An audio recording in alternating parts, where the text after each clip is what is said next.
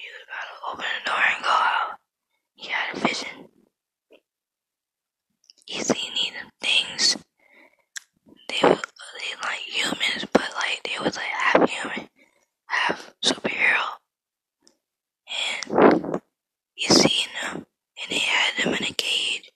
And one of them had opened the cage and hugged Ruby, like they knew who she was. And he came back in reality. He went over there, he said they going to grab her. As soon as he said that, they fell through the hole.